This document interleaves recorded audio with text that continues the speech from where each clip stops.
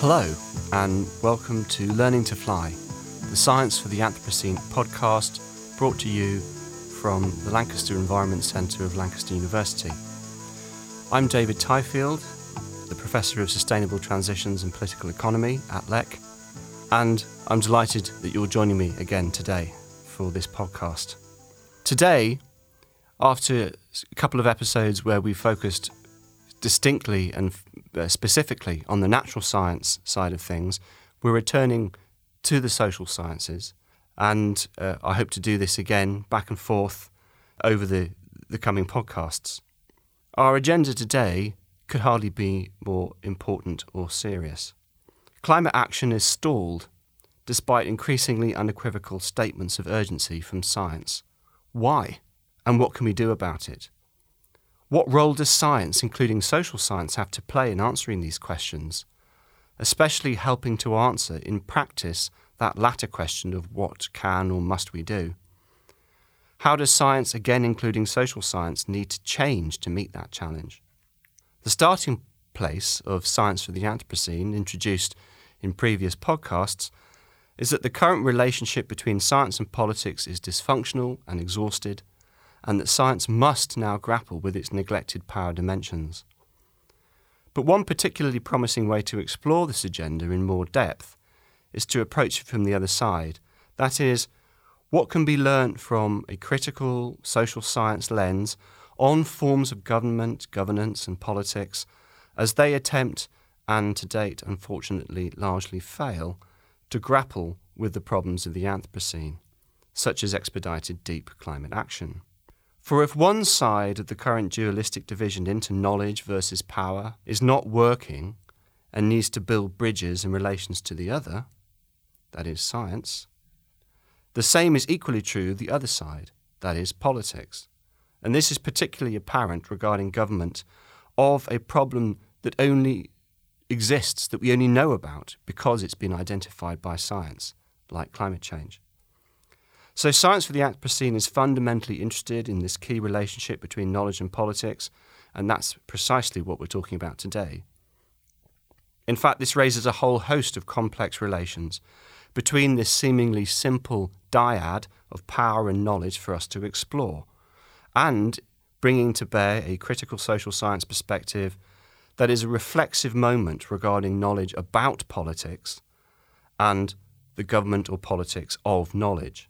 We'll do this today in this episode through the lens of work on climate action and politics, in particular regarding the parallel changes facing a form of political organisation that many of us value highly, that is, democracy, and in turn, therefore, of the experimental and ongoing changes to democracy itself that this will entail, specifically in the form of so-called deliberative democracy.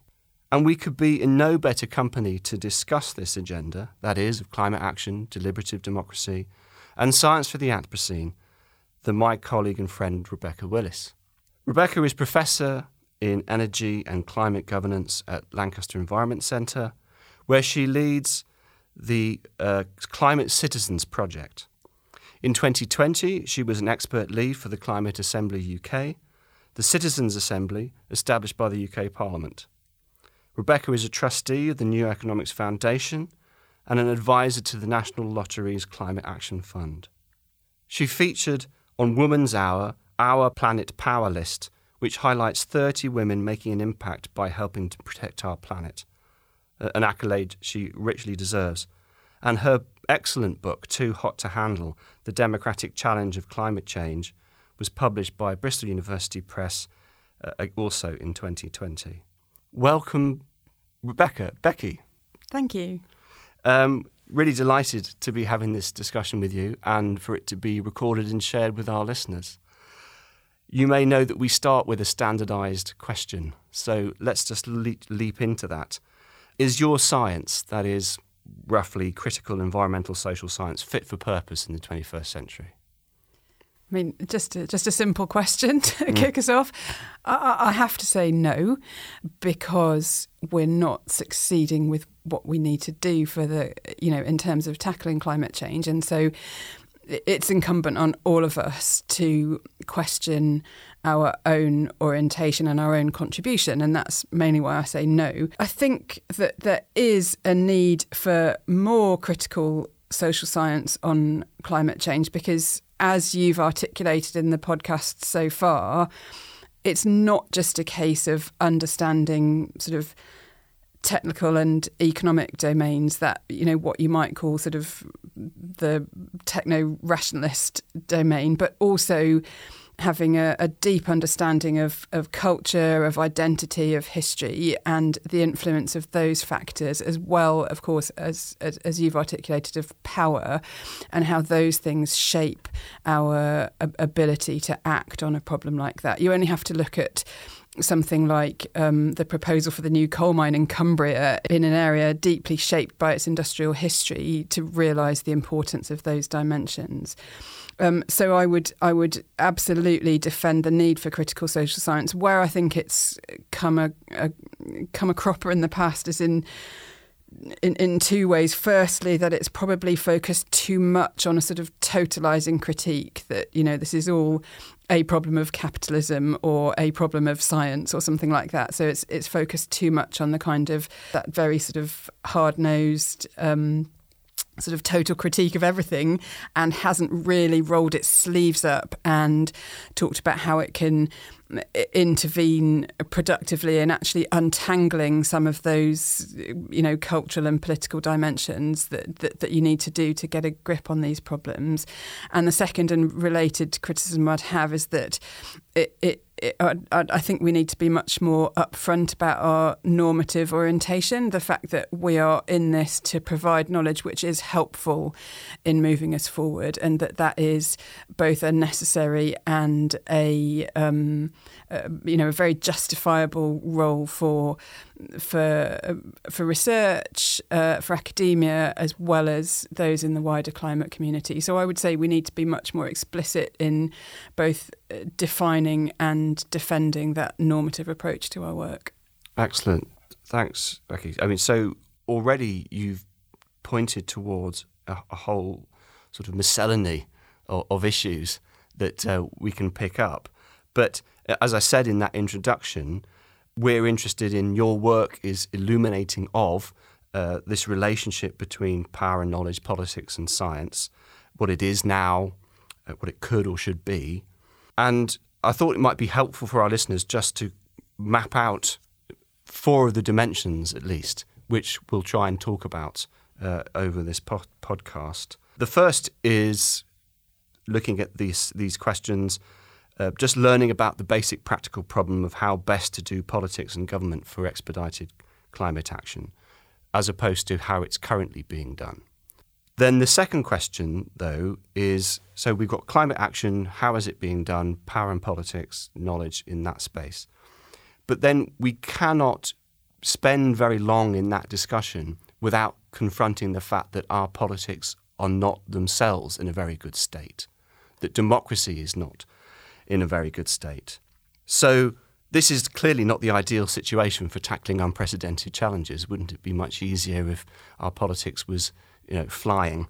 But it's not where we stand. So in the end, we can't dodge that bullet. And then there are all kinds of insights there about what is going well and badly for democracy as we currently conceptualize it and do it. And specifically, how does thinking about the Anthropocene change or challenge our understanding of democracy and politics? But then from there, we can also look back at what all this means for science, for the science that politics is drawing upon or calling for. And then finally, and by no means least, we can reflect on everything that we've done and what this tells us about social science and critical social science.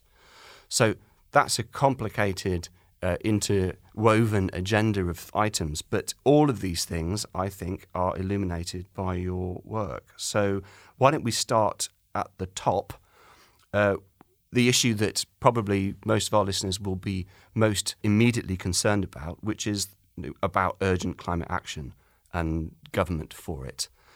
What is the problem with our politics regarding climate action? Why isn't it happening? The best way to approach this is by thinking about what politics is, or at least what democracy is.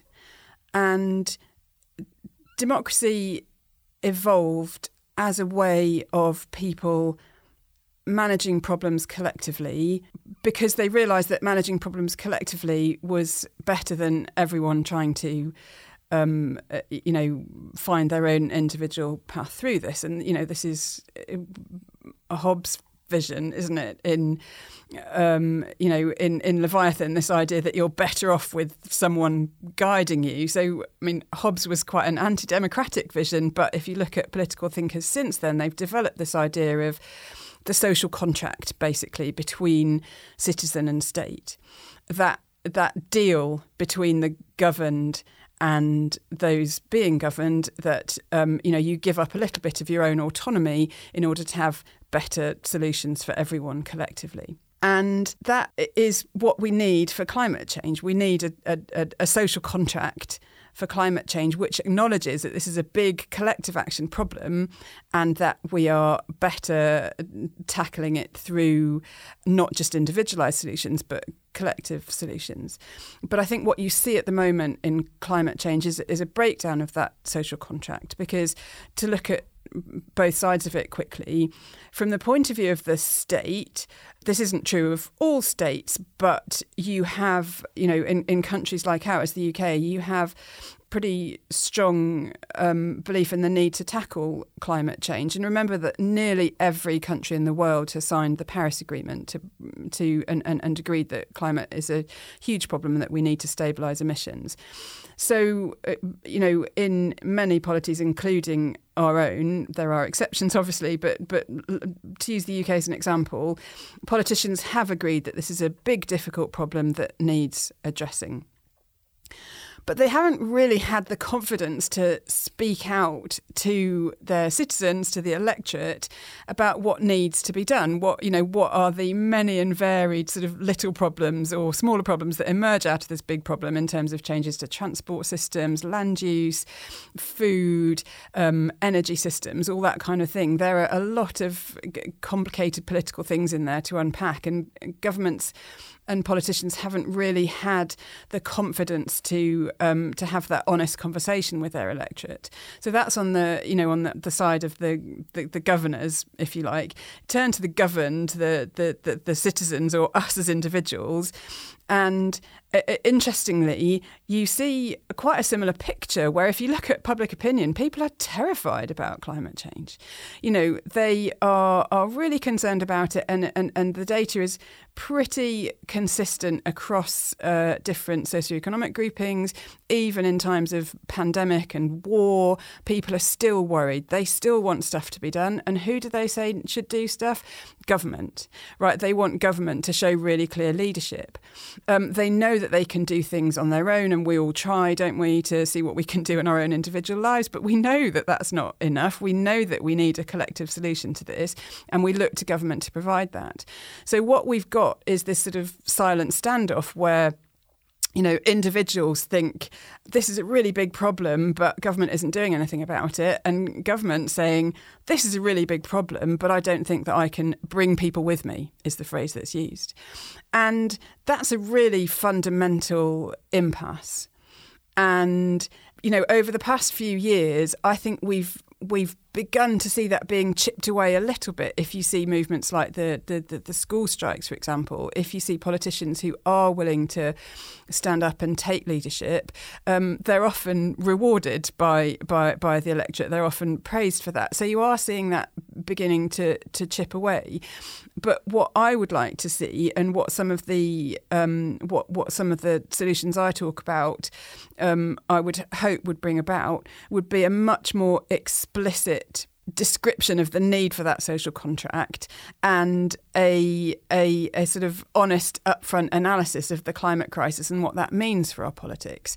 And, there are some really positive changes as well. It's not just, oh my God, there's a big problem, we've got to deal with it. It's actually an active conversation about what we want our lives to look like, what we want our cities to look like, what food we want to eat. There's a lot of positive stuff in there, but you've got to get stuck in and have that discussion. Excellent, thanks. I mean, it sounds to me, and I don't want to jump the gun of my own agenda here, but what you've described there, this silent standoff, very vivid, is, and the collective action problem. It sounds to me like maybe not central. I think I probably would see it as central, but I'd like to hear what you think. Running through this there is a question of knowledge. This is why this discussion is so important to Science for the Anthropocene. That there's both sides of this standoff don't really know what to do, and they don't know how to find out what to do either. And even beyond that, and that's where it goes from the questions about what exactly to do, there's also this how to do it question as well. So you're talking about the social contract, and if effectively, correct me if I'm wrong, I heard you say that saying implicitly that it needs some sort of refoundation, basically. But even first of all, to acknowledge that that is a central problem for climate action is a big step, because people think that climate action is actually just about going from an internal combustion engine to an electric vehicle. So how does politics come into this? How does, in fact, a constitutional resettlement come centrally into the question of climate change? So seeing that, first of all, is a question of knowledge. And then there's a knowledge of okay, you've just presented this big problem on my lap about our politics is not fit for purpose. Do we know what to do instead? And how do we know to do that as well? So many problems of knowledge.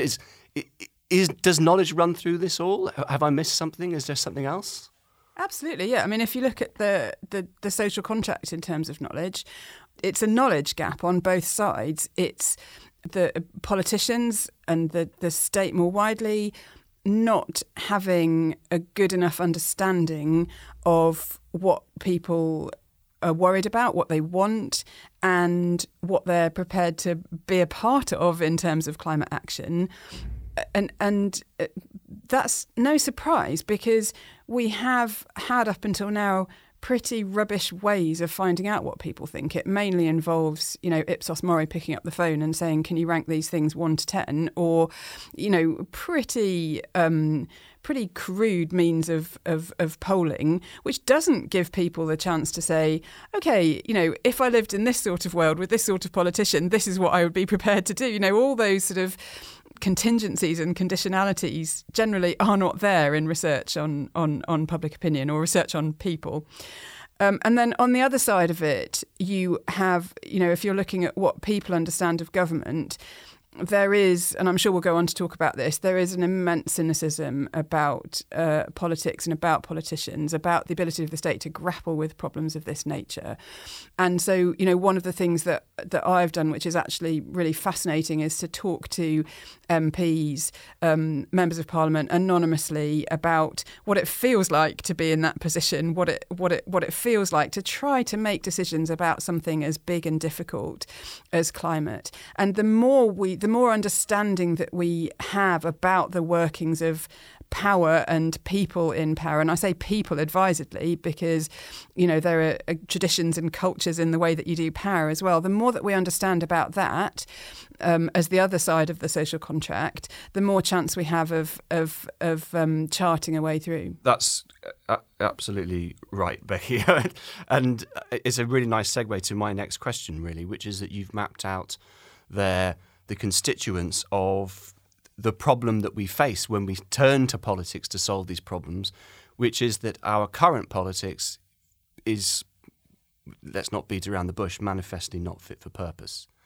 And that this is a problem because, especially in the context of ongoing and sort of growing pressures on democracy, what we don't want to hear, what we don't want to be heard to say is that, well, therefore, democracy is the problem. You've said very, very clearly in your book, for instance, that there is a lot of argument out there that democracy is the problem, whereas you want to say that the problem is not too much democracy, but too little. But that is in the context of admitting, first of all, that the democracy that we have too little of is itself in crisis of various kinds. So we see, for instance, calls for eco-authoritarianism. We see examples of eco-authoritarianism which seem to be doing things that democracy cannot, whether or not that is in fact the case. Could you say a little bit, what are the problems with our current model of democracy, not just politics, but democracy specifically? I mean, you've mentioned, for instance, a fourfold criticism of democracy regarding climate action. Some thoughts on that, perhaps? Let me start with this idea that, this idea of eco-authoritarianism. Sometimes it's very explicit. Someone like James Lovelock, the earth scientist, who actually says we need to put democracy on hold for a while. I admire his honesty, to be honest, because what he articulates explicitly is, I think, what a lot of people in the climate movement, from climate scientists all the way through to climate activists, say implicitly, which is, if only we were in charge, things would be okay. We know what to do. People just need to get out of the way and let us do it. And I think it's incumbent on everyone working on climate to think, is that what I'm doing? Am I trying to impose my vision of the solution on the rest of the world? And if you suspect the answer to that might be yes, you need to think really carefully, because that might be true. Okay, I'd argue in a lot of cases it's not true, but it might be true that if someone somewhere could wave a magic wand, all this could change.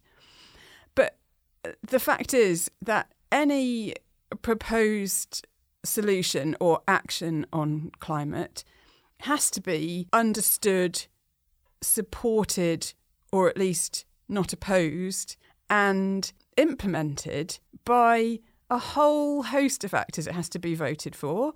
There have to be companies who make it part of their solution, manufacturing electric vehicles, laying on bus services, building houses differently, however that might be. There are all kinds of actors that have to be involved in that transition. And sure, you can do really good stuff just by passing laws, right?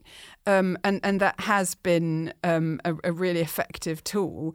But those laws have to be passed by politicians who see the point of them and who fight for them against often quite strong vested interests.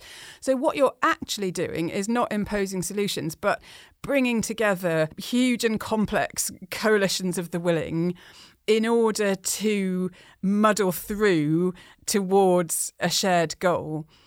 And that is actually a description of politics working well. When you do manage to pull together in normally quite informal sort of ragtag coalitions a group of people and organisations who are broadly heading in the right direction. And by the right direction, I mean in this case, stabilising the climate, bringing emissions down. One thing we do have for climate, which we don't have for other issues, is a really clearly articulated goal, which has been articulated by the science and by the international agreement. So in some ways, it's easier because that's a much more clearly identified goal than social justice, which is a concept argued about, forever. So we do have that goal, and we do have the beginnings of that sort of ragtag coalition. We have companies who are desperate for this, but desperate to be part of the solution. We have politicians who know it's a problem. We have, a climate movement that is vocal and, passionate about getting things done. But at the moment, it's just not purposive. It's not, it's not clear enough that we're all trying to muddle through together. There's a lot of opposition and misunderstanding, partly because everyone is imposing their own vision of the way forward, and there's not enough understanding of other people's positions. There's not enough joint strategizing, sort of finding ways through, understanding how other people think about it. So I think there's a lot to be said in really focusing on, what that muddling through looks like, what that sort of untidy coalition looks like. And that is the business of climate politics. And so rather than dismiss democracy out of hand, I think that we should actually be focusing on ways of bringing together people who do have shared interests, being honest about the real disagreements and power struggles where they are, but actually focusing on that process of change and the people involved in it. So it sounds very much like you've given an excellent, clear, impassioned call there for democracy, in fact. And I think a lot of democracy speak sometimes, I don't know if you feel this way, sometimes I feel it's sort of rather lazy. It's sloganeering. Democracy is good, therefore we need to keep it. And that there is a way in which democracy is just the bearer of a normative good in some way. But you've also described there how actually this is how things actually work when they work. So it's not making a virtue of necessity. It's actually, it's not just the means that we will have to eventually adopt to deal with climate action. It's the means that we have to adopt to deal with any kind of political decision, with government per se. And perhaps if we can confront that and learn again the value of democracy, that will be a positive change. Let me play devil's advocate a little bit and continue to push against democracy for a while. Here are some of the criticisms that you yourself have articulated in your work against democracy out there in the public sphere.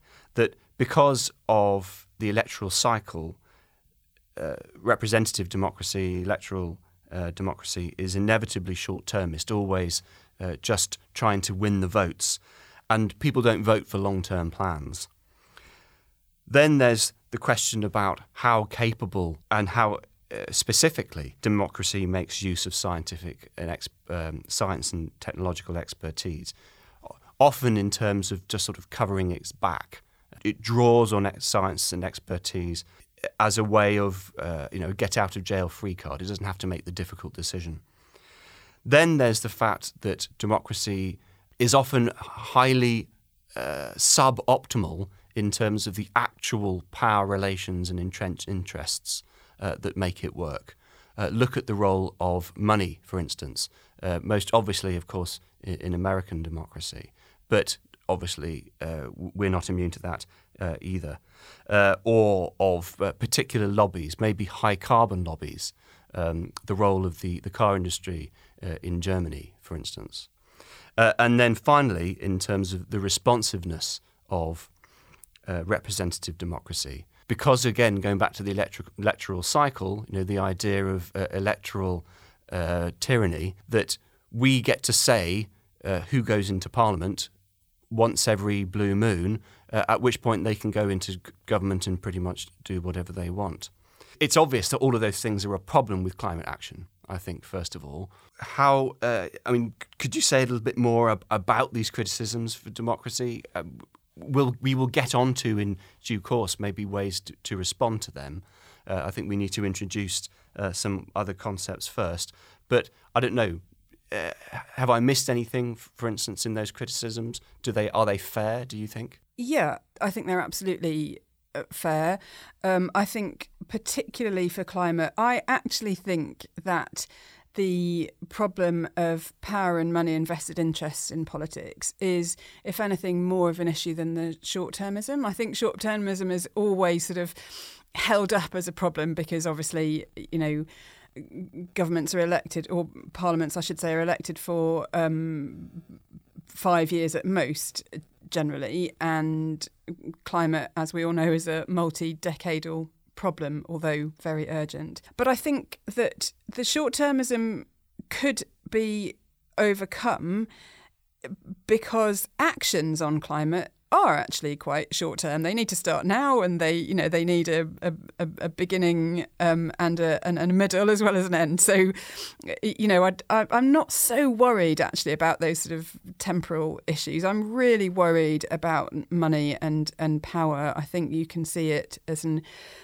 as a really invidious force in climate politics, and there's plenty of empirical evidence of that. And I also think the way that scientific and technical expertise is used is really problematic.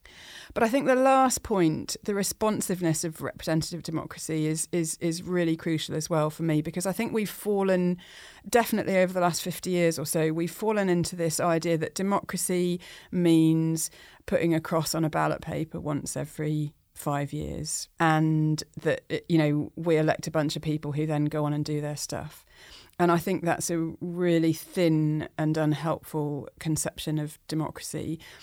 Democracy is about, the risk of sounding very idealistic, democracy is about putting the power in the hands of people and giving people the right and the ability to shape the world that they live in. And that can be done in all kinds of ways, not just filling in your ballot paper, but also, talking to your representatives, making your views known, participating in civic life. Yes, protesting, sitting in the street if that's what you feel, buying shares in an energy company, that's a form of democracy. So there's all kinds of ways in which democracy can and should play out. But we have this very narrow focus on electoral democracy, on elections, in fact, which I think is really, really unhelpful. So this resonates very strongly with the general approach that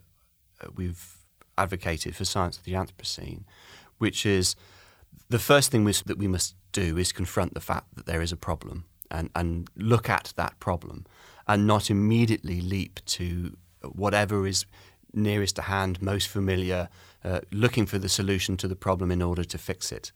So, but what you're talking about, or talking us through here, Becky, is the challenge we first have to face is, well, what do we mean by democracy? What is the democracy that we're trying to save? What is the democracy that we need in order to deal with these challenges? So the very sort of conception of that, and what are the inadequacies of our current conception, that sort of opening things up. Now, that sort of leads us precisely into the key question of what to do instead. At the moment, again, it might sound overstated, but I'm not sure we actually have an example to point to, just like we don't have an example to point to of a country that has successfully transitioned to a sustainable economy in totality. At the same time, I'm not sure we can point to any country in the world as the example, as things stand, of that democracy that we need. So there's an element of we don't really know what a functioning democracy in the Anthropocene looks like, but we have to find it out. Now, the work that you've done has explored one particular answer to this what instead question. How do we need to open up and redefine democracy, which is deliberative democracy. So could you tell us a little bit about what deliberative democracy is and how you understand it? Sure, yeah. So deliberative democracy is a theorisation of democracy, really, which asks how can a democracy work well to include people in decision-making, and crucially, it acts as a counter-explanation of democracy to that vision of electoral democracy I just gave you. In electoral democracy, the assumption is that people's views are preformed and that once every few years they indicate their preference by putting a cross in a box, and that they then sort of shut up for another few years until they're asked to do the same again. Deliberative democracy, by contrast, is a sort of ongoing negotiation between the citizen and the state, which it involves not assuming that views are preformed. It assumes that, as a citizen, you have all kinds of nuance and conditionality on what you think. That if if a politician puts forward a proposal, to give you an example, one proposal for tax could be put forward, and you think, I don't like that because I don't want my money to be taken away, right? Or a government could put forward a proposal for tax and could explain that, we're going to tax you in this way because we want better public services, and explain the rationale for your tax. And you think, yeah, I could go for that. I've changed my view on that a bit because I understand this bigger collective that we're trying to create. So yes, that's fine. So it's about that continuous dialogue between citizen and state. So deliberative democracy can overcome some of those problems of democracy that we were talking about. It can be less short term because it is, discussing and working towards longer term goals. It takes seriously different forms of knowledge, the knowledge and experience of citizens alongside expertise, because that expertise is sort of presented to citizens and you can talk that through. It would hopefully put a check on power relations because it is much more explicit about who takes part in the political conversation, what happens between elections, who's saying what and at what volume. And obviously it's more responsive. So, you can describe this ideal type deliberative democracy, which is about this sort of conversational dialogue. The problem is that in doing that, you sort of start defining ideals and, it's not necessarily, anyone can sit down and say, OK, this is what a perfect democracy looks like. And you see the distance to target is absolutely huge.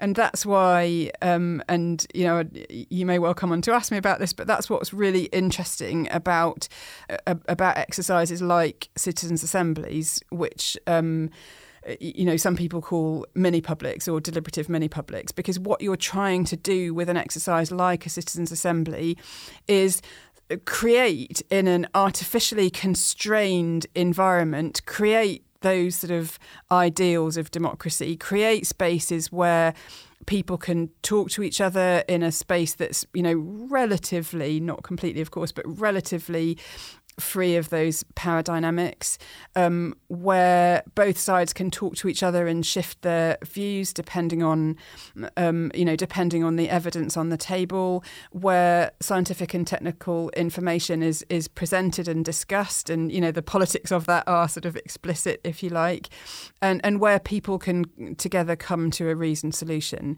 That is what can happen, and I've seen it happen. It's absolutely mind-blowing when you see it happen. That's what I've seen happen over things like Climate Assembly UK, which the UK Parliament commissioned. You do see that happening in microcosm, and it's just, for me, it's absolutely revelatory to see it happen. The problem is that it is in those sort of very constrained, carefully controlled environments. In this case, 100 people representing the wider UK public, and you can come to reasoned judgments within those groups, but then obviously they get thrown back into the hurly-burly of actual politics, and their findings, then fall prey to all the difficulties of the wider political system that we've discussed. We will absolutely come back to those assemblies and examples shortly, and also to some of the challenges to this idea, this ideal even, of deliberative democracy. Let me just first of all sort of reflect on what you were saying about deliberative democracy, though. Listening to you speak, a number of things really strike me. The first thing I think is that I encountered, and I have thought about deliberative democracy largely in terms of it being a qualification, deliberative, on democracy rather than, say, representative democracy. And I should add that in your telling of this, deliberative democracy is not necessarily against representative democracy. They can go hand in hand. The deliberative can be the supplement or the addition to, rather than the replacement of the representative. But as I say, listening to you speak, it strikes me that playing with these words of deliberative democracy, there's more to it, in fact, as well. There's the idea also implicit in that of democracy as a form of deliberation, as much as a deliberative form of democracy. And indeed of the democratic process being refashioned so that it is a form of societal collective deliberation, optimal deliberation, preferably. But also then that deliberation itself is democratic.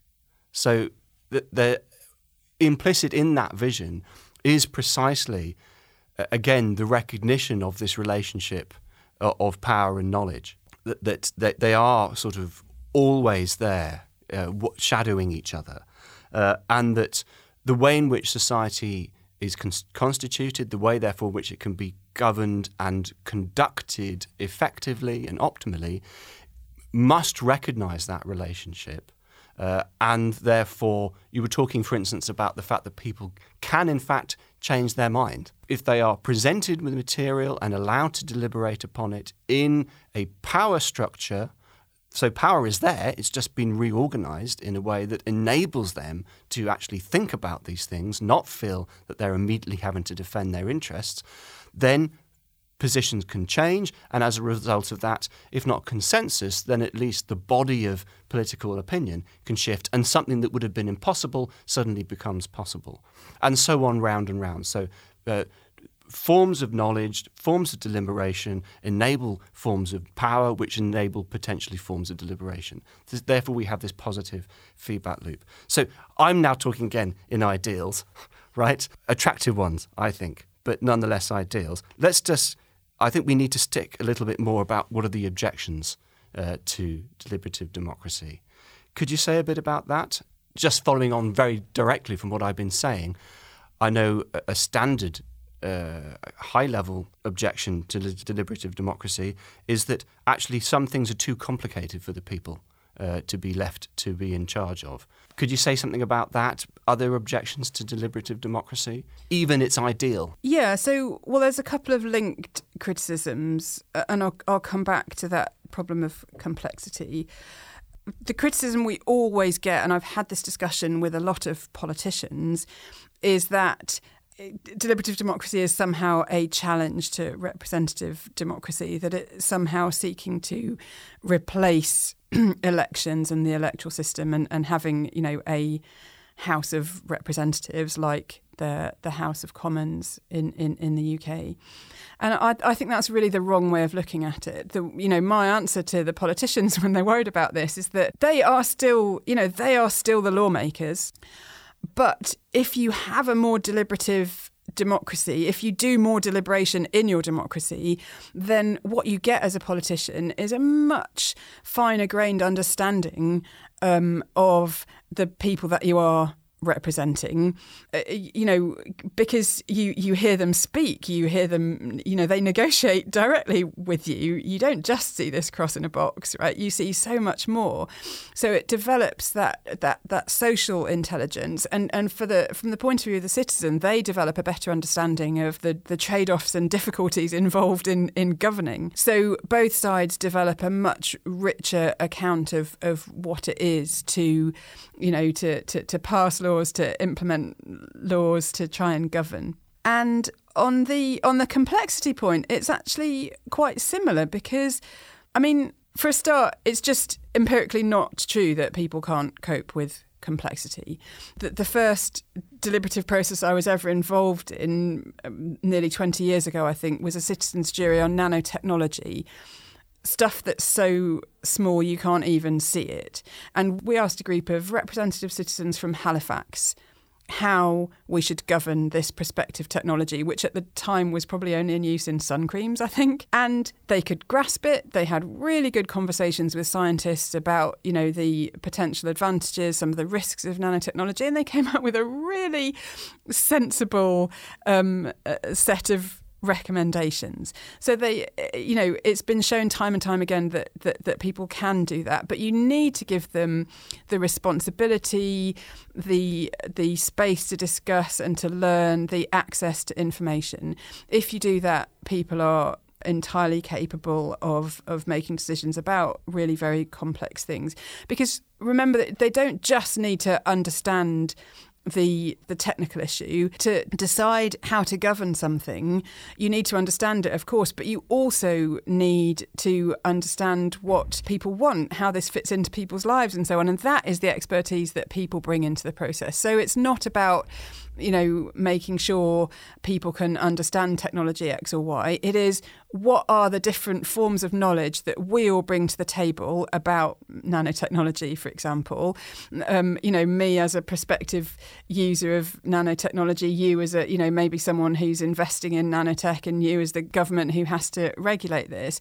Let's put all our different types of knowledge on the table and see how we can approach this collectively. And if you are, a producer of formal knowledge, like a scientist, isn't that what you want? If you are, and we see this with climate scientists, we see sort of increasing desperation that all this knowledge is being produced on the sometimes horrific things that are happening to people and to the natural world as a result of the climate crisis. And, I've talked to scientists who feel really powerless about that. And the more powerless you feel, the more likely you are to sort of hit out and that's when you get back to shouting, if only we were in charge. But as a climate scientist, how refreshing to be able to, put your knowledge on the table, say, look, this is the evidence I have about what's happening. What can we collectively do about this? How can we bring all our different perspectives to the table and really think through how we as a society deal with this? And that probably sounds like crazily idealistic, but actually I think it's pretty practical, because it's about scientists saying, okay, I've diagnosed the problem, but I'm not the expert on what to do about it, because I don't understand how to shift society. And it's people who make up that society saying, well, this is how it feels to me in my life, and it's companies saying, this is how I could make a business model out of the change, and it's government saying, this is how we could hold the ring. So I think it's actually quite pragmatic. Yes, I mean, again, really striking me listening to you, but also reading your stuff, that the other criticism that we touched on, and you mentioned it there in your closing words, that deliberative democracy might sound like an ideal. I completely agree. The idealism, it feels to me, does not lie in the idea of bringing deliberation into democracy, or bringing democracy into deliberation of decisions for society. The idealism, sort of the unrealistic utopian idealism, almost comes from somewhere else, it feels to me. It's there still sort of like a gremlin in the corner, haunting us with a particular understanding of the relationship between knowledge and politics. This is precisely trying to push us beyond. If the problem in society is simply a techno-scientific one, and then we're calling in non-experts to talk about stuff that is technically expert, that immediately sounds ridiculous. But what that has already presumed is that only one form of knowledge is relevant to that kind of decision-making.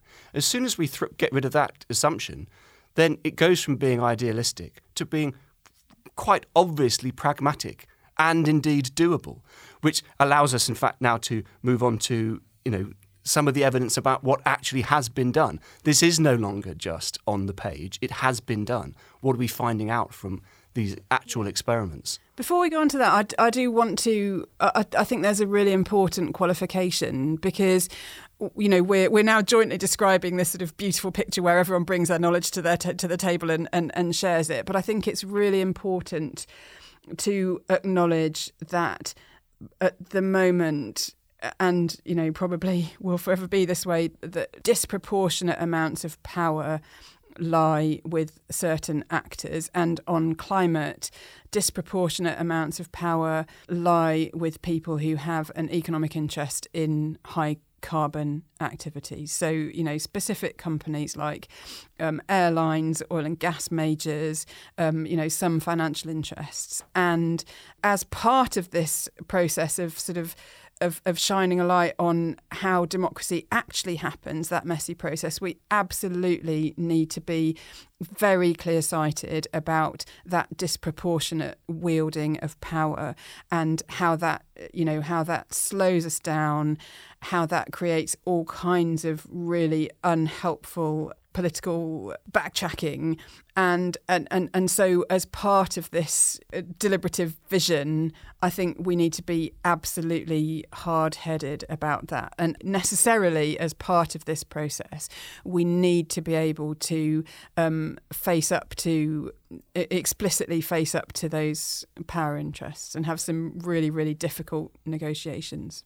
Absolutely. Thank you for mentioning that, Becky. I completely agree. Again, essential. One of the ways in which bringing knowledge and power, or acknowledging the relationship between knowledge and power, comes to bear, I think, is very much precisely what you've just laid out.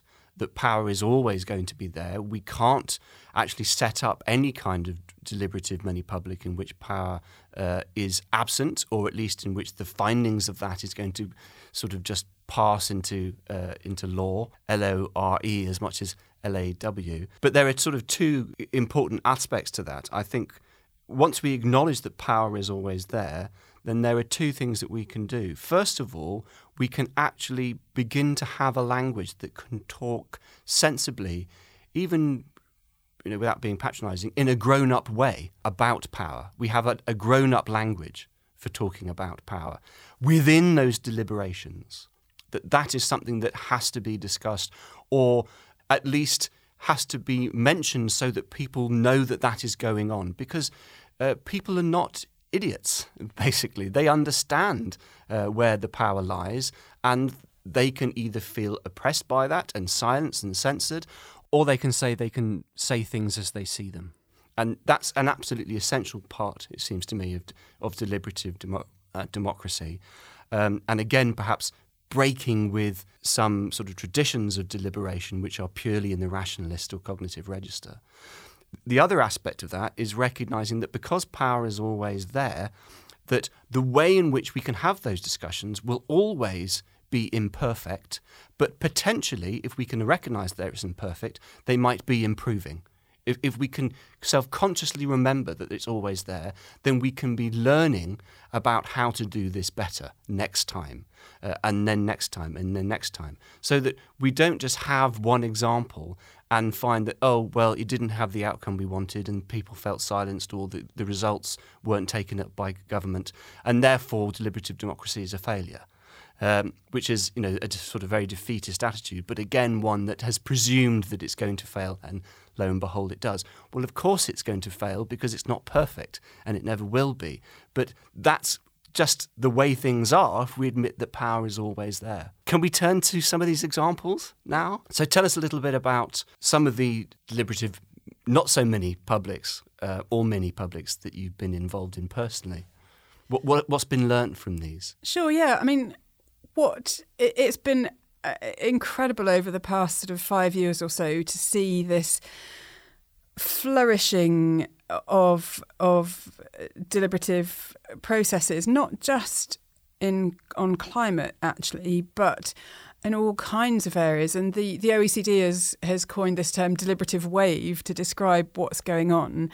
Some of the inspiration came from Ireland, actually, where as part of the sort of constitutional settlement, they institutionalised citizens' assemblies, and behind both the referendum on equal marriage and on abortion in Ireland, before those referenda were held, there were citizens' assemblies. And it was those assemblies which gave the politicians confidence to propose changes to the constitution, and which actually broke the impasse on issues which had been absolutely divided in Ireland, particularly on the abortion issue. And so that is a really interesting example of what can be done, because to take the Citizens' Assembly on abortion, and there's fascinating accounts of this, the citizens involved, if they, generally speaking, if they were, depending on their views on the abortion issue, they didn't come out of the Citizens' Assembly having changed their mind on that fundamental issue, but they did come out of it having changed their mind on how it should be dealt with and legislated for, because they had been exposed to, talking to people who thought differently. They had been exposed to all the evidence, and they managed to chart a way through, even though they agreed to disagree. And that, I think, is a brilliant example.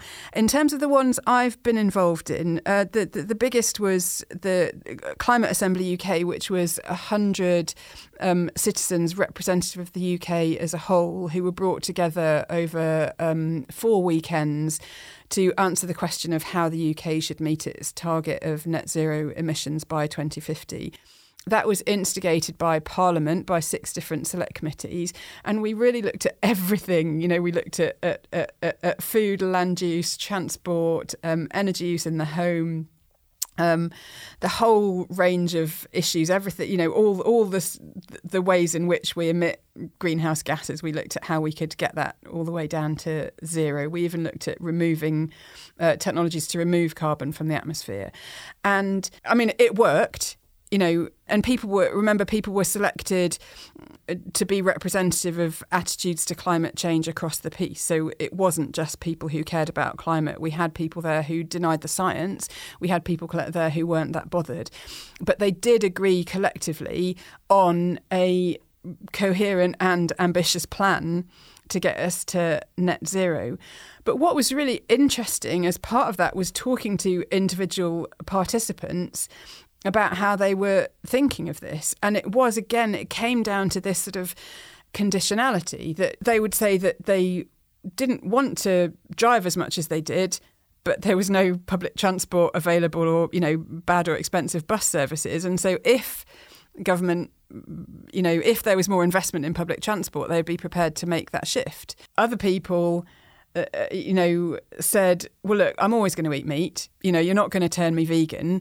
But I can understand how, as a society, we need to reduce meat and dairy consumption now that I've seen the evidence. And I'm happy to be a part of that. It's fine. But they might, they have this. Sometimes I was even talking to people who were, basically being really rude about vegans and having very clear sort of cultural attitudes, but understanding what they were, what collectively needed to be done. And so it's actually in those individual conversations about conditionality, about what people want to do, are willing to engage in, sometimes are willing to accept even though it's not their preference. That is the magic of it for me.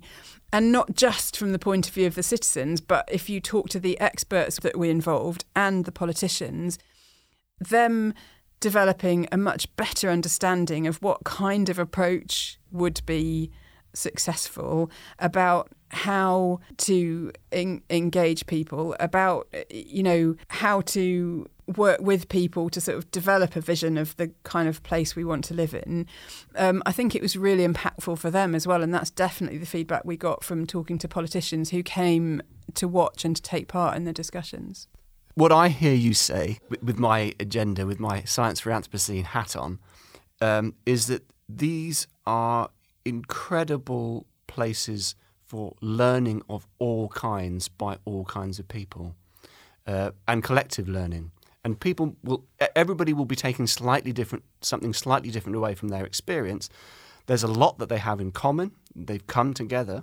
They've learnt that they have in common. But yes, they will have been educated on the, in quotes, science of the problem. But they will also have learnt a way of thinking about it, which they can incorporate. They can claim that it fits with their values, and maybe therefore they've decided, they've learnt, to use that word again, to be open to a shift in behaviour of some kind. Maybe even subliminally they've shifted their value positioning in some way. Then there's the learning that you talked about potentially for politicians, the all-important learning about, well, what is the electorate actually wanting from them? And then last and by no means least, there's the learning by the people who run these things, like you, about how can we do it better? What didn't work and what can we do better, so that there's even more of the learning that I was just describing by everybody. Maybe that just leads us to our final set of questions then, which is, what is the key learning for you as this critical social scientist? What have you learnt from these processes, specifically, of course, regarding the problems of the Anthropocene? Well, what I'd like to think I've learned is a certain amount of humility, really, that it's not up to me to define the perfect process by which we will somehow get to net zero emissions by 2050. It's really important that we have those visions, that, we have the scenarios, that we have, if you think of the models and the scenarios that organisations like the Climate Change Committee use to prove that it's technically feasible to get to net zero by 2050, that we can make the changes we need in our transport systems, in our land use, in our energy systems and so on.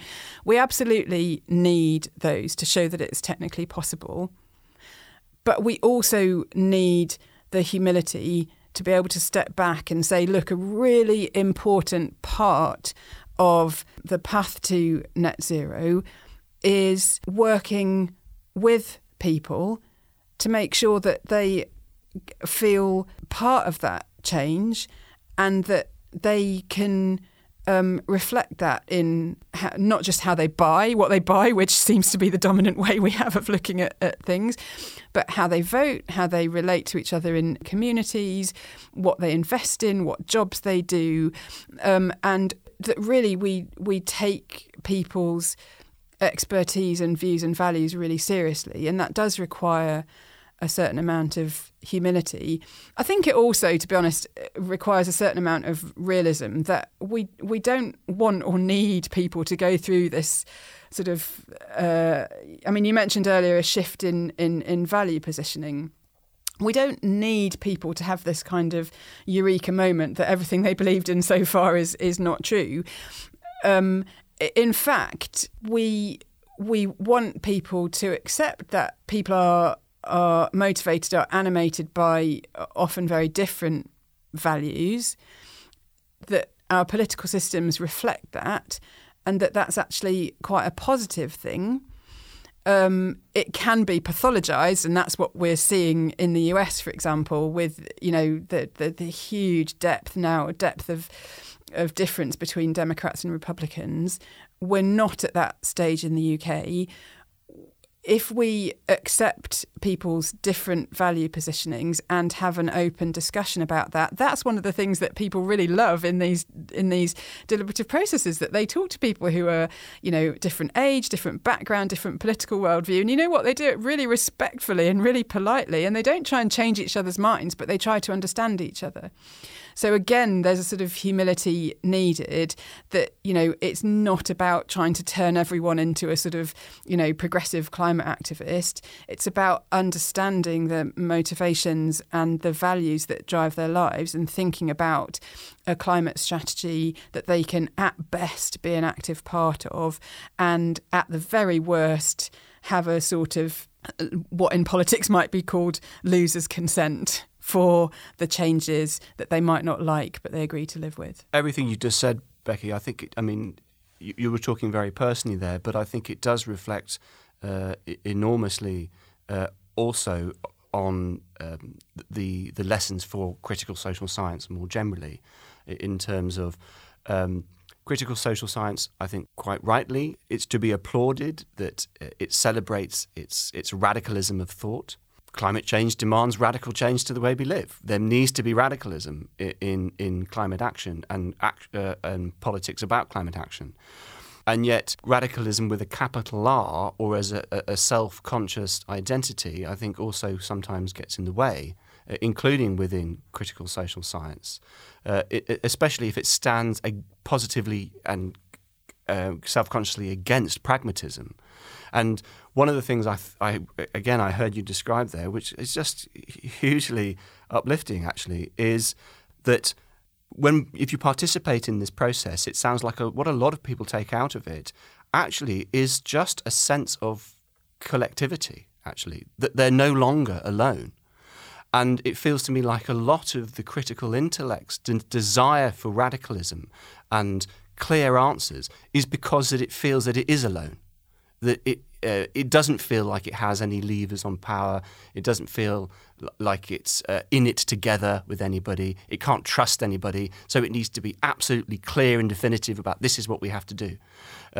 Whereas if you enter into a process like this and you find that people you might disagree with quite viscerally on all kinds of things, actually that there's some common ground, and that you can not only find that there is common ground to start with, but you can actually move together in a particular direction on some issues, then you no longer need to hold on to this idea that you have the answer about where all this is going. You have the radical proposal.